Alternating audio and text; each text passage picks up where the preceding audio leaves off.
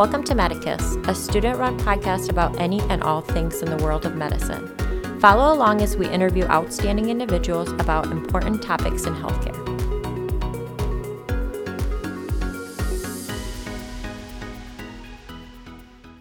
In this episode, we'd like to tackle two very important topics in medicine with someone who has experienced both.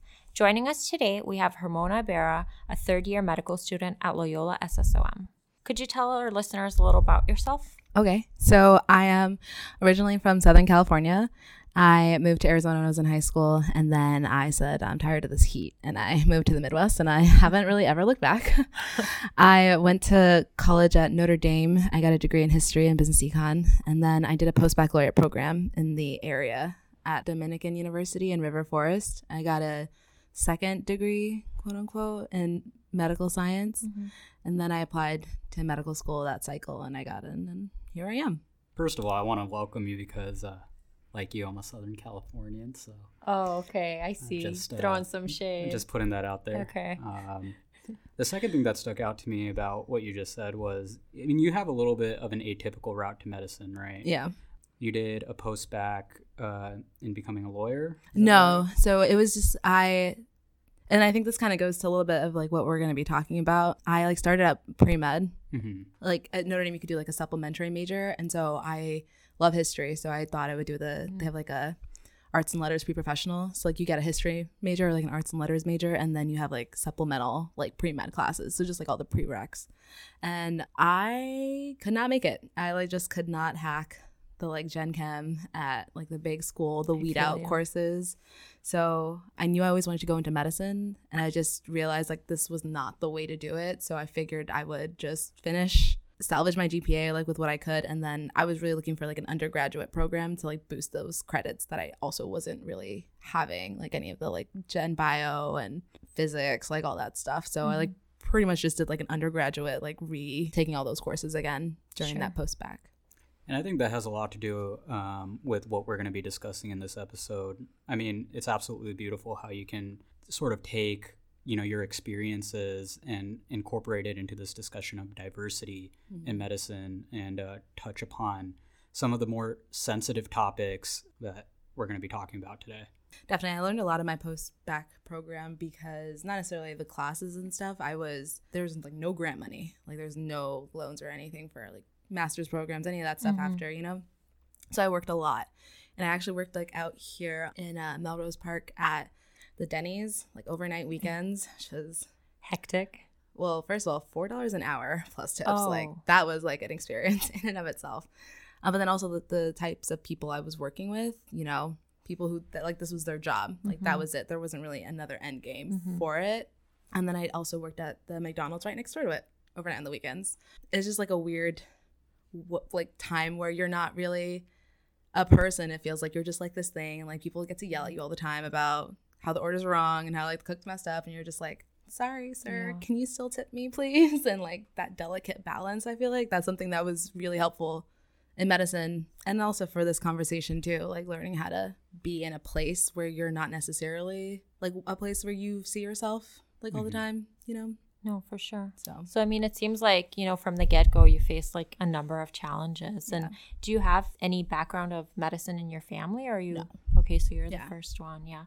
And I feel like a lot of, people who I've discussed with, people of color, have had a similar experience to yours, where there really wasn't, just because their family doesn't really have the means to like support you through this struggle that, like we all understand how competitive med school is. And a lot of times people do have to take a gap year, several years to, boost their application. But it seems like disproportionately people of color really have to like do double duty and make money too, so it's really humbling to hear that. Yeah, I mean, that was something I was worried about too when I was like applying to medical school, because I had been working like pulling like 2 jobs full time basically, and then I was still in school. So I didn't shadow, I didn't volunteer, I had no research, so I just like really had to like take those experiences and be like, this is why I will be great at medicine. It's not medicine, but like this is what will make me a good doctor and like will benefit my future patients and like all that stuff. And then like also I feel like for me it was like another layer because both of my parents are immigrants too, so like there's just also like it's just like kind of like applying to college again, but like on a grander scale. yeah, because like they didn't know how to apply to college, so different like system. you know, but like you know, I had figured it out then. So then they're kind of like, well, you got into a really good school, so get into medicine now. Like it's time. Just like, okay. oh, like I didn't know anything about the MCAT, like anything about preparing. That was a crazy time. I bet. Yeah, that sounds difficult. And, you know, like reading up on some of the statistics, as a Black woman, you're part of a very small minority. Like I read that Black women represent only 2% of our nation's active physicians. So I can imagine there's like a number of challenges that you face with that in terms of discrimination. Can you tell us maybe some experiences you've had? Yeah. Like I said, I think a lot of it starts, it's like before you can even get into medicine. Like med school is expensive. Applying to med school is expensive. But then, you know, I think it's just like a magnified version of how we all feel when we first start in medicine, just like this imposter syndrome. But it's, I don't know, for me personally, it felt like 10 times like 10,000. Like people, like I really felt like I didn't belong here. Like everyone around me had family who had been in medicine, if it wasn't their immediate, but it had like a tradition or had some idea. Like I didn't even understand the medical school process, much less a residency process, like that there are even different types or like different lengths and programs. And like it blew my mind when I realized like a neonatologist was a pediatrician. Like that like took me a while to like wrap my head around. Sure. That stuff is kind of hard too. And then I think that the discrimination is more so like, it's not like necessarily racism at this level. It's more like of a prejudice you feel. And it's like super subtle. It's the kind that something happens and you just are like, wait, did I just imagine that? Am I being too thin-skinned? This is why I wasn't supposed to be here, because I can't handle it, because I can't. This is like how medicine is. Like I shouldn't be offended because of that or this or the third, or like it's not my place to speak up for the patients who are blatantly being wrong because of this like encounter or something like that. And it's also sometimes more so from your peers too. And it's not malicious. It's just like talking over you, repeating an answer you just said. You just said the answer. And so then someone says the answer again and they're supposed to get the credit. You know, it's just like a lot of that like, well, I spoke up this time. They told me to speak up and I spoke up and I still didn't get the credit. So what's the point of even speaking up? Or what's the point of even like doing the work in if any answer I get is just going to be taken by the next person? You know what I mean? So it's a lot more like a psychological kind of, it's like a really weird mind game. And then if you don't have the support or the community, which is another disadvantage too that you have, you don't have people who look like you. There's only 2% Black women. I remember I was trying to find a Black female surgeon. I was like, okay, I'm like really trying to, I'm like, this is too narrow. And I found one here. And then I like emailed her and she's like, yeah, come like meet with me. Also, I'm leaving to Northwestern at the end of the month. And I was like, bye, I'll see you. Like, yeah. So it's just like hard to like imagine yourself even like getting past all of this to be the actual physician that, you know, you think you wanted to be. Or absolutely. Yeah. I think we're all sort of subject to this imposter syndrome where we're almost like faking it to make it, you know? And then finally, when we get to medical school, you would think that we would think to ourselves like, hey, I made it. Did you have that moment, or did you feel like that sort of discrimination or prejudice changed when you got into medical school? When I was applying and stuff, you know, you definitely have that, like, you know, you go into the student doctor forums and you're just losing your mind, like reading all these things that may or may not be true that people post. But then you get here and you're like, you know, they like read you for our year when they like read the statistics and stuff that like you're like the 1% of the like 1% who finally got an interview, you know? Shout out to Dean Nakai, by the way. Yeah, seriously. I mean, and that's definitely like, I was just like, oh my God, I did it. I made it. You know, like my mom and dad were there and they're like super proud. And then white coat goes away and you're just like, did I make it though? Like, am I going to make it? I mean, I think that we all have, I think that the difference and the like, this is why it's more magnified, is just like you have those feelings and then something happens outside you that you take as a validation of those feelings. It could be like a peer thing. It could just be like a professor who doesn't acknowledge the effort you're putting in or demands more. And I think the thing that you said about the fake it till you make it, I don't want to speak broadly, but I know for me personally, it's like sometimes I feel like I have to fake it even if I'm not going to make it. You know what I mean? You have to put on this front. Otherwise, there's no way you can make it. Forget like you actually faking it till you make it. It's like fake it because you have to fake it because everyone is assuming that you're faking it. It's more so, I guess. Yeah, that's difficult. So in terms of, you now being a third year, have you experienced any discrimination? Because it seems like you've talked a lot about like your pre-medical school years, as well as, you know, what's kind of happened in the first 2 years. Now that you're on the wards, you know, have you noticed any difference in the way that the patients view you, for example, or the way that attendings or residents view you? Definitely had patients like where I walk in the room and they're like, no. And I'm just like, okay, it's just because I'm a medical student. It's just because I look young. It's just because like whatever. And then the resident who I look pretty much the same age as, or like another medical student, will be sent in to do it and they'll be fine with that. And I'm just like, didn't make it up. Definitely like felt it.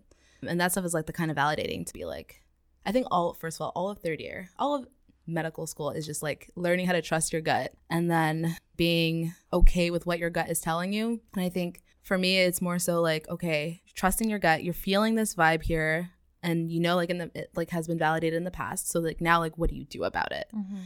Do you act on it? Do you call them out? I mean, honestly, you never usually do if it's like a patient or something. I feel like I haven't been put in a position where I'd had to call it out. It's more so been pointed out after the fact and like that validating thing. As for like residents and stuff like that, I've had the great fortune of having like really great residents who have like stuck up for me. That's great. And great attendings too. So like luckily, don't want to knock on the table, but you know, knock on the table. I mean, there have been instances sometimes where it's more so like it's like just like that kind of gut feeling, and it's like just not the time because it's just the feeling, and I don't have the good residents around to back me up and like anyone. So to say I have or haven't in that instance, I don't know if I can like with a like real confidence, but never enough for me to do something about it. And I feel like I would totally do something about it. I understand that it could be like very hard to react in the moment in that situation. Yeah. So what do you kind of tell yourself, or like what do you do when you go home to sort of like, you know, like calm down the emotions that you may be going through at that point? Well, actually, I just had like an instance pop into my head. It was with a bunch of residents, and it wasn't at me. It wasn't like not directed at me. I just happened to be in the room when it was happening, and they're just talking about a black attending's hair. I think she got her hair done differently or something, and like I had just seen the attending as well that day, but they were like talking about it, and commenting about it, and I was just like, please do not look over at me. Please do not ask me any questions. Please, like. Please, like, let me not be involved in this. And I was just, like, trying to, like, blend into my chair. They're, like, talking about hair, and I had, like, just taken off my, what is it called? The surgical cap covering thing. And I had, like, my curly hair, like, afro, and it just, like, came out, and I was just like, oh, put it back on, don't. But, like, in that instance, I'm just, like, this is not about me. Like, this is not my place. Like, these are the people that I literally have to ask for a grade. But, like, to an extent, though, I was like, if they do direct it towards me, I'm also giving them a grade. And I will eval them hard if I have to.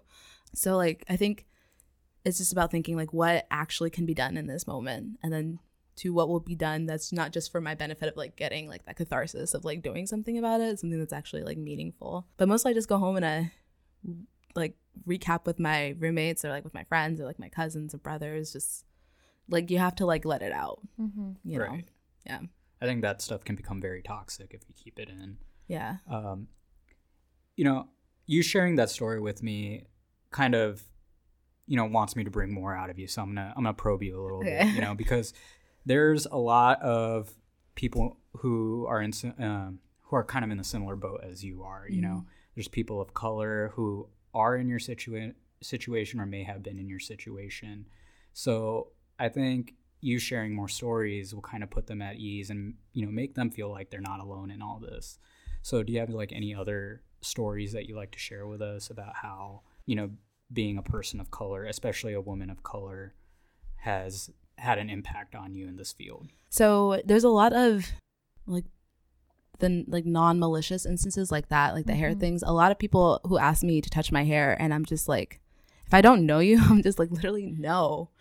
And I always try to phrase it in a way that's like, you know, I hate to say being respectful to someone who's not respectful to me, but just more so like respectful of the situation and my position, which is something like I am not really comfortable because I don't know you.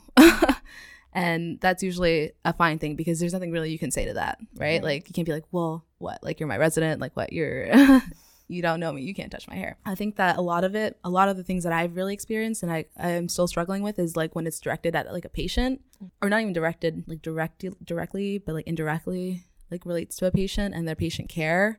I've like had a couple instances where patients will like tell me all these, no, every time patients will tell me all these things that they don't tell the doctor. And then as like the medical student, like you want to be relevant, but you don't want to like, you know, drone on and on about like in the presentation about like these other things. But there are things, you know, socioeconomic things that can relate to this patient's care and that should be brought up in this presentation and discussion. I think for me, like trying to like be like, no, it's kind of wrong of you to like berate this patient for like not being at their appointment when did you know that they take the bus and like they also have like diabetic neuropathy and like they take like 3 buses and their feet hurt all the time and they're like on their social security check didn't come in, and this comes out like, you know, when I'm talking to the patient because they just feel comfortable and they just like go on and on and on. But like being able to like use that productively for their benefit is hard, especially when it's attending.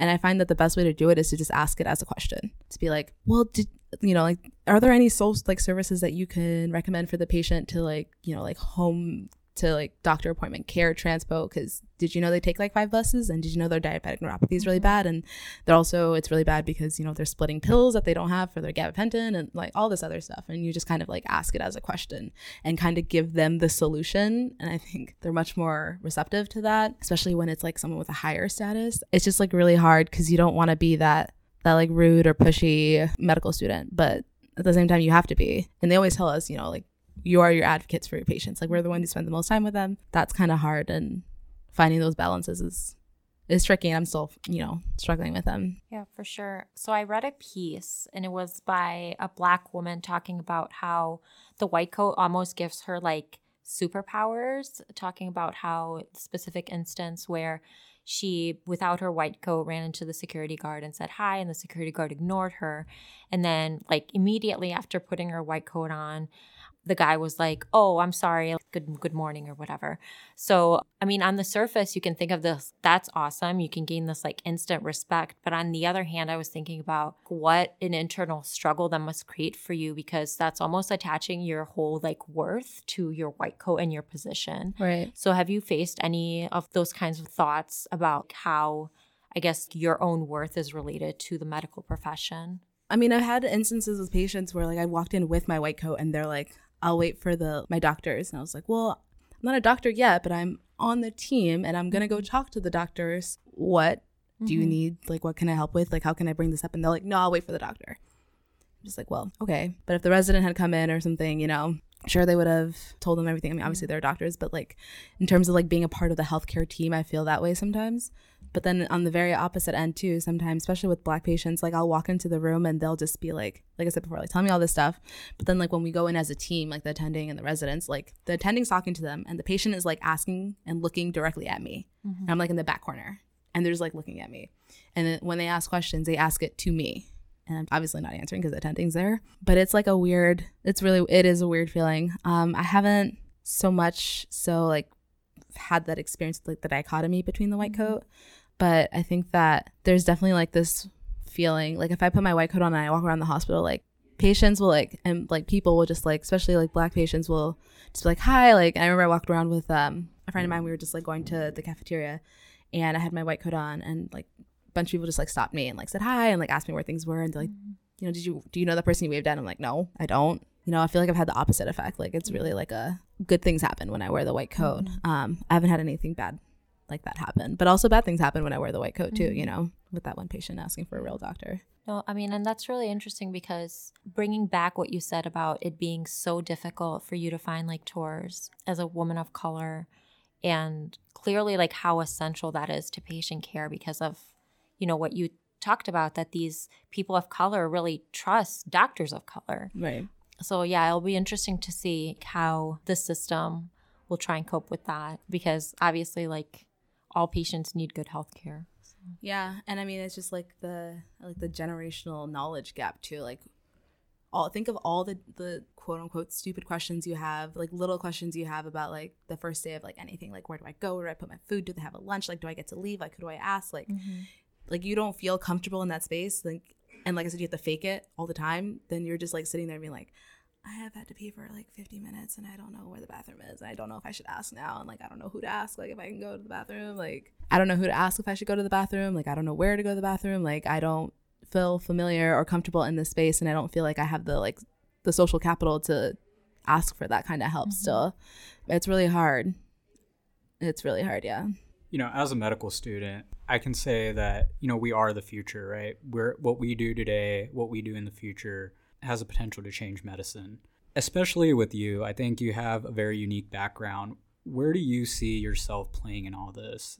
How do you plan on impacting the field of medicine given your unique background? Well, I feel like I've been playing for this like all of med school so far. Like I want to do surgery, but I also am really interested in medical education. Like I've been involved in a lot of the academic medicine stuff here on campus. And for me, it's like, you know, like I can set straight, you know, a prejudice or racist patient. But like, what if I can teach residents and teach people how to, you know, from jump, how to treat people correctly? Then like my impact is like, you know, not only did I impact the patient that I have and the patients that my residents will have, but then like the patients that they have and that the students that they teach, like their patient, you know, like that like ripple effect. So I feel called to medical education because I feel like that's just like the easiest way to like make the most change. So what advice, finishing this section off, what advice would you give to people of color who are considering medicine or early on in their medical career? I have to try really hard to find someone who looks like you. Sometimes, you know, it might not be in your field. Like someone, you know, who's interested in surgery might have trouble finding a Black female surgeon. Find a Black male surgeon. Find a woman of color surgeon. Or if, you know, none of those things are available, like find a Black woman doctor. Find a Black man. Like just find people who look like you, who you can be like, what do I do? Do you, you know, can you recall back to your like, you know, surgery rotation days? Like, how do I act like this? Like, how do I act like this? Not just like I as a student, I as me, a colored person. And then if that all else fails, just find, you know, those really good allies to like really have your back, because I've had a lot of those. And I don't think I would have gotten as far as I would have by myself if I didn't, for sure. Yeah. All right, we're going to transition to a little bit. We've obviously just talked about racism in medicine, which is a touchy topic in and of itself. But, you know, if you didn't think that this episode could get a little bit more personal, it can. You know, another thing that shapes you is obviously the loss of your father. You know, being in medical school, enduring a lot as far as schoolwork goes, how has that loss impacted you? Yeah, I think a lot of it was just like not just being in medical school, but like, you know, like I said, like I've been in the Midwest pretty much like all of my like adult life, like away from my family. And it was always for the goal, right? To go like medicine, you know? And then, you know, you think that like when you reach the goal, like the people are going to be there. So like you never like take time off, you don't go home for Christmas sometimes, or you don't like go home for summer breaks, you just take extra classes. And then it's just kind of hard for that like loss to happen. And you're just like, well, you're like missing the best part, you know? So that was really hard. And then I think a lot of it was hard too, just because like I know my dad and he would have just been like, just keep going. Well, actually he was like, my parents like tried really hard to hide a lot of it from me, but like about how badly he was and like what he needed and stuff. So like, then there's just like this like annoyance that I always felt with like my family, because I'm just like, you're hiding stuff, but like, I'm going to be a doctor. Like I know things and like I have to handle things too. So like, this is just something that like I needed to know about. I think it was like also hard just because it was just like weird, because so my dad died from, he had a cirrhosis from a tapeworm that he had in Africa before he immigrated, and that caused some obviously liver failure, and then that caused some right heart and pulmonary failure as well. So we learned about all this stuff. My dad needed a lung transplant when we were in like a pulmonary pathology block. And I was just like, what is happening right now? And then we started like GI, and I was like, oh, great. Now we're learning about all the parasites. And I learned about the one that like basically killed my dad and like started all this stuff. So like, it's like hard to like, you know, I'm like learning all this knowledge, and I'm like feeling like obviously there's a point. It's like, I'm not like, what's the point? But like, I'm learning about this, and I'm like, I want to help you guys, you know, like I said, like, especially with like immigrants and people who don't have like a strong connection to like American medicine. I always have a special place in my heart for like people who don't, you know, fully speak English, or English is their second language, especially when I'm seeing them in the clinics and stuff. So like, just like to be like, I could have been there, I could have explained things, and not like physically been there, but I could explain things like, okay, like this is how it's gonna happen, like this is gonna go. But like when he actually passed, like I remember I was just like, I was being very bitchy, and I just was like, Dr. Hops, you have to cancel my exams, like to make them reschedule it. Like I walked into his office with like my suitcase and I was like, I'm going home now. Like I'm going home. Like I feel like I need to go home. Good like, for you. Well, I just like had a feeling, and it was just like based off of like the information I was getting from my brothers about like the things that they're doing and like what levels they were looking at, and I'm like, ammonia levels. Okay, it's time for me to go home now. Mm-hmm. And he's like, just go see D. Mendez, whatever. So like I got back just in time to like go to the airport and like see my dad before he actually passed. And like I got to be there with him and my brothers, and then like I got to like, I was like, it was like right when we had that septic shock small group. So I'm like looking at all the pressors and stuff, and I'm just like, wow, this is like cool, but like in a very morbid way. Like, like I'm seeing the presses are not working. I see they put the fluids, and so I'm like, Mom, like come here. I think it's time for you to like. And she just was like, I'm like, Mom, like it's time. That was like a weird experience for me because it was like the first time like medicine was like really in my life, and it was the first time I really saw like how I could help. And it's just like as little, like, I mean, with all the knowledge that I had as a second year, like I was able to tell my mom and like get her to be with him and like get everyone else out the room so like she could spend like one last moment with him. So it was just like a really cool feeling to be able to be like, one, I actually know stuff. So like all of this was not for vain. Like I wasn't just here like messing around, like whatever. Like I actually know stuff. And two, like I could use it, not just for my family, but for like other people and suffering and stuff. So that was a silver lining, I guess. Yeah. Being that you're in my class, I got to give the hats off to you because I know how much stress I was under last year with, step 1 around the corner. And I think, Raza, you can attest to this because you're going through this now. But, the fact that you were able to study and experience the loss of your father and still take the exam and start clerkships just as when I was starting clerkships, like, hats off to you, like, grand salute. Honestly, I can't fathom what you had to experience, and I'm sorry to hear about that, but I'm very happy that you're putting your strong foot forward, and best of luck. Thanks. I mean, some people might say it's bad coping because like the entire time I was at home, I was just like, I'm just gonna study all this like liver stuff, and like before we like started GI and stuff, just to like not have to like deal with the very dark traditional like stuff that like they do for mourning and like Eritrean culture. So I was just like, oh, can't stay here and listen to all this. I'm gonna go home, go to Starbucks and study. And everyone was like, good, don't just go study. Like what will your dad say? I'm like, he tell me to get out of here right now. So bye guys. I think though definitely during dedicated, I was just like, I should have took a break. I think I was like starting to like get a little burned out, but I think I definitely learned, and like also like a month before that, my cousin committed suicide too. Thanks. And then actually just this past November, my godfather died from renal cancer. And like before that, like a cousin was killed in a car accident, like by a drunk driver, and it's just like literally. And before that, this kid had a heart attack that like, so it was just like literally like all these like losses, and I was just like, oh, what, like, like it sucks, it's sad. But then my dad, and I was just like, well, thing that I didn't think I could survive happened, and I did. So it was like step was kind of like a piece of cake after that. But yeah, I definitely like learned how to like just like be okay with like what I need, and just being like, okay, sometimes I just need to push through, but sometimes I just need to take a break, and that's fine. There's a lot of dedicated days that I like had to cross off and be like, this is a nothing day now. But some being okay with that. And you certainly kind of get used to experiencing loss in medicine, right? Loss is a part of medicine, it's a part of life. And I know personally luckily I haven't had to experience a lot of loss, but when I remember last semester, while I was on my orthopedic surgery rotation, we had a patient code after an operation, and that's actually the first loss I've experienced at a hospital. And I was struck by that. I think it takes time getting used to.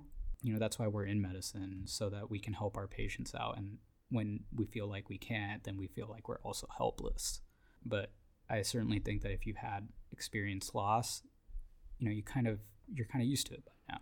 Yeah. So. And I mean, you definitely learn, like I didn't react the way I thought I was going to react after like it happened and stuff. So like, I guess you kind of learn a little bit about yourself too. And like you really are saying like how you handle stress and like what you're like and your reactions. And like, it's good to know, because I think it helps when, something else goes bad, you're kind of a little bit more prepared.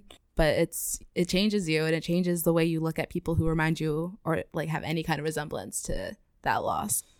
Absolutely. So I'm curious, because you listed off a bunch of losses that you had. If any of those losses were prior to you coming to medical school, and if the ones that you experienced before med school felt different than the ones that happened while you were in medical school. Yeah. So I guess the only big loss I experienced really before medical school was my maternal grandmother dying. Mm-hmm.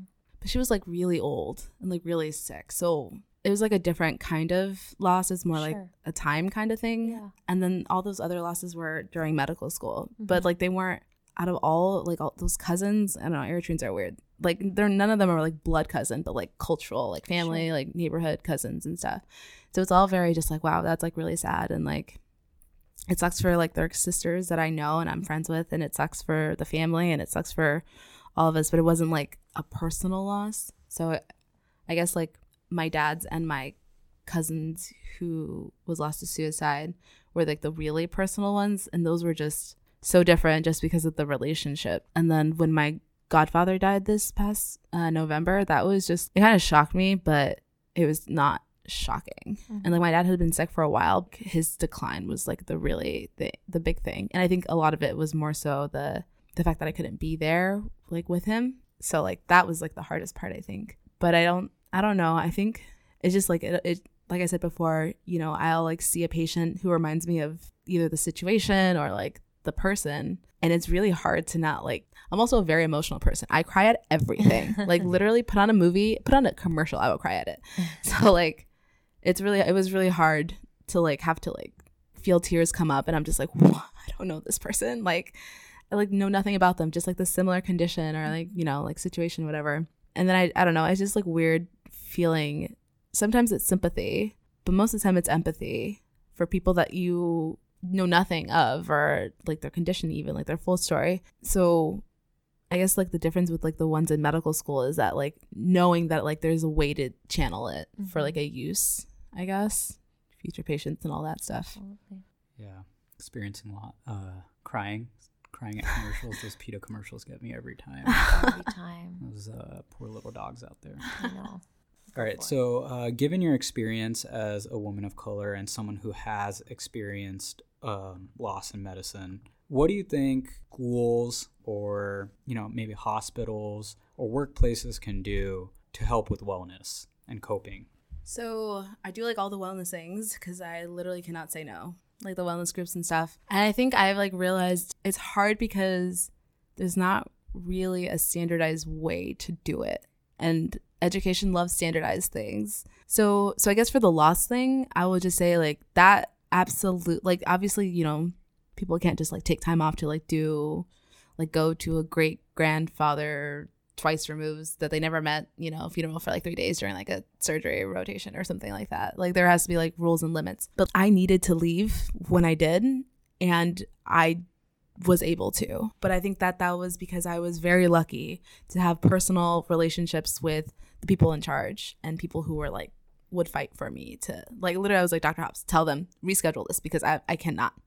I think that just like there needs to be some kind of like understanding that everyone needs different things. They wanted me to take time off like a semester off, and it was like, and what, like just pull my hair out at home. Like, so I think in that respect there's that, and I think goes part to the wellness thing too. There's definitely like a cultural thing for me. Like I don't really feel the need to like sit down and like cathartically talk about it like with someone.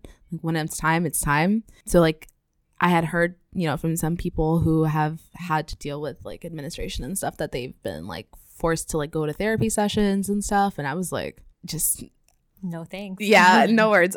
So I'm just like, okay. For the color stuff, women of color, people of color thing too, I just think that there just has to be someone who understands. Like there's no one. The diversity presence at this school is kind of astounding for its lack of presence, I guess. I don't think most people know who the like dean of diversity really is. So I think just like having a presence, a place for people to feel safe and to actually get all these worries out and get good personalized advice about what type of wellness they could engage in. But, you know, that takes a lot of money. That takes a lot of structure. That takes like a lot of commitment to like having like someone dedicated in this position, a lot of training and stuff. But I guess it just takes a lot of commitment to like saying that this is a problem that we have and that we're like not just like willing, but like we're committed to changing it. That's all the difference, is the commitment. Just a lot of half-heartedness or like, you know, wellness things, like that's not gonna cut it. It's just gonna make it worse, and it's just gonna keep a cycle of problems and half resolutions and more problems and more half resolutions. So yeah, I guess that's what I would do. Yeah, I guess it's just better to fully invest in something rather than say like put Band-Aids on. Right. Yeah, put Band-Aids on and say, hey, we tried, right? Right. Yeah, I completely agree with that. Yeah. Well, thanks so much, Ramona. Yeah. Really appreciate you coming. No problem. I enjoyed it. All right. Awesome. Thanks so much. Thanks for listening to this episode. This wouldn't be possible without support from our lovely listeners. Please rate, review, and subscribe. We appreciate donations to help fund the production of this podcast. To support us, go to medicuspodcast.com, where you can additionally find show notes, links, and information about our guests. We are at Medicus Podcast on Twitter, Instagram, and Facebook. If you have questions, comments, or episode suggestions, submit them on our website. This podcast is intended for general informational purposes only and does not constitute the practice of medicine. No patient-doctor relationship is formed, and the content of this podcast is not intended to be a substitute for professional medical advice, diagnosis, or treatment.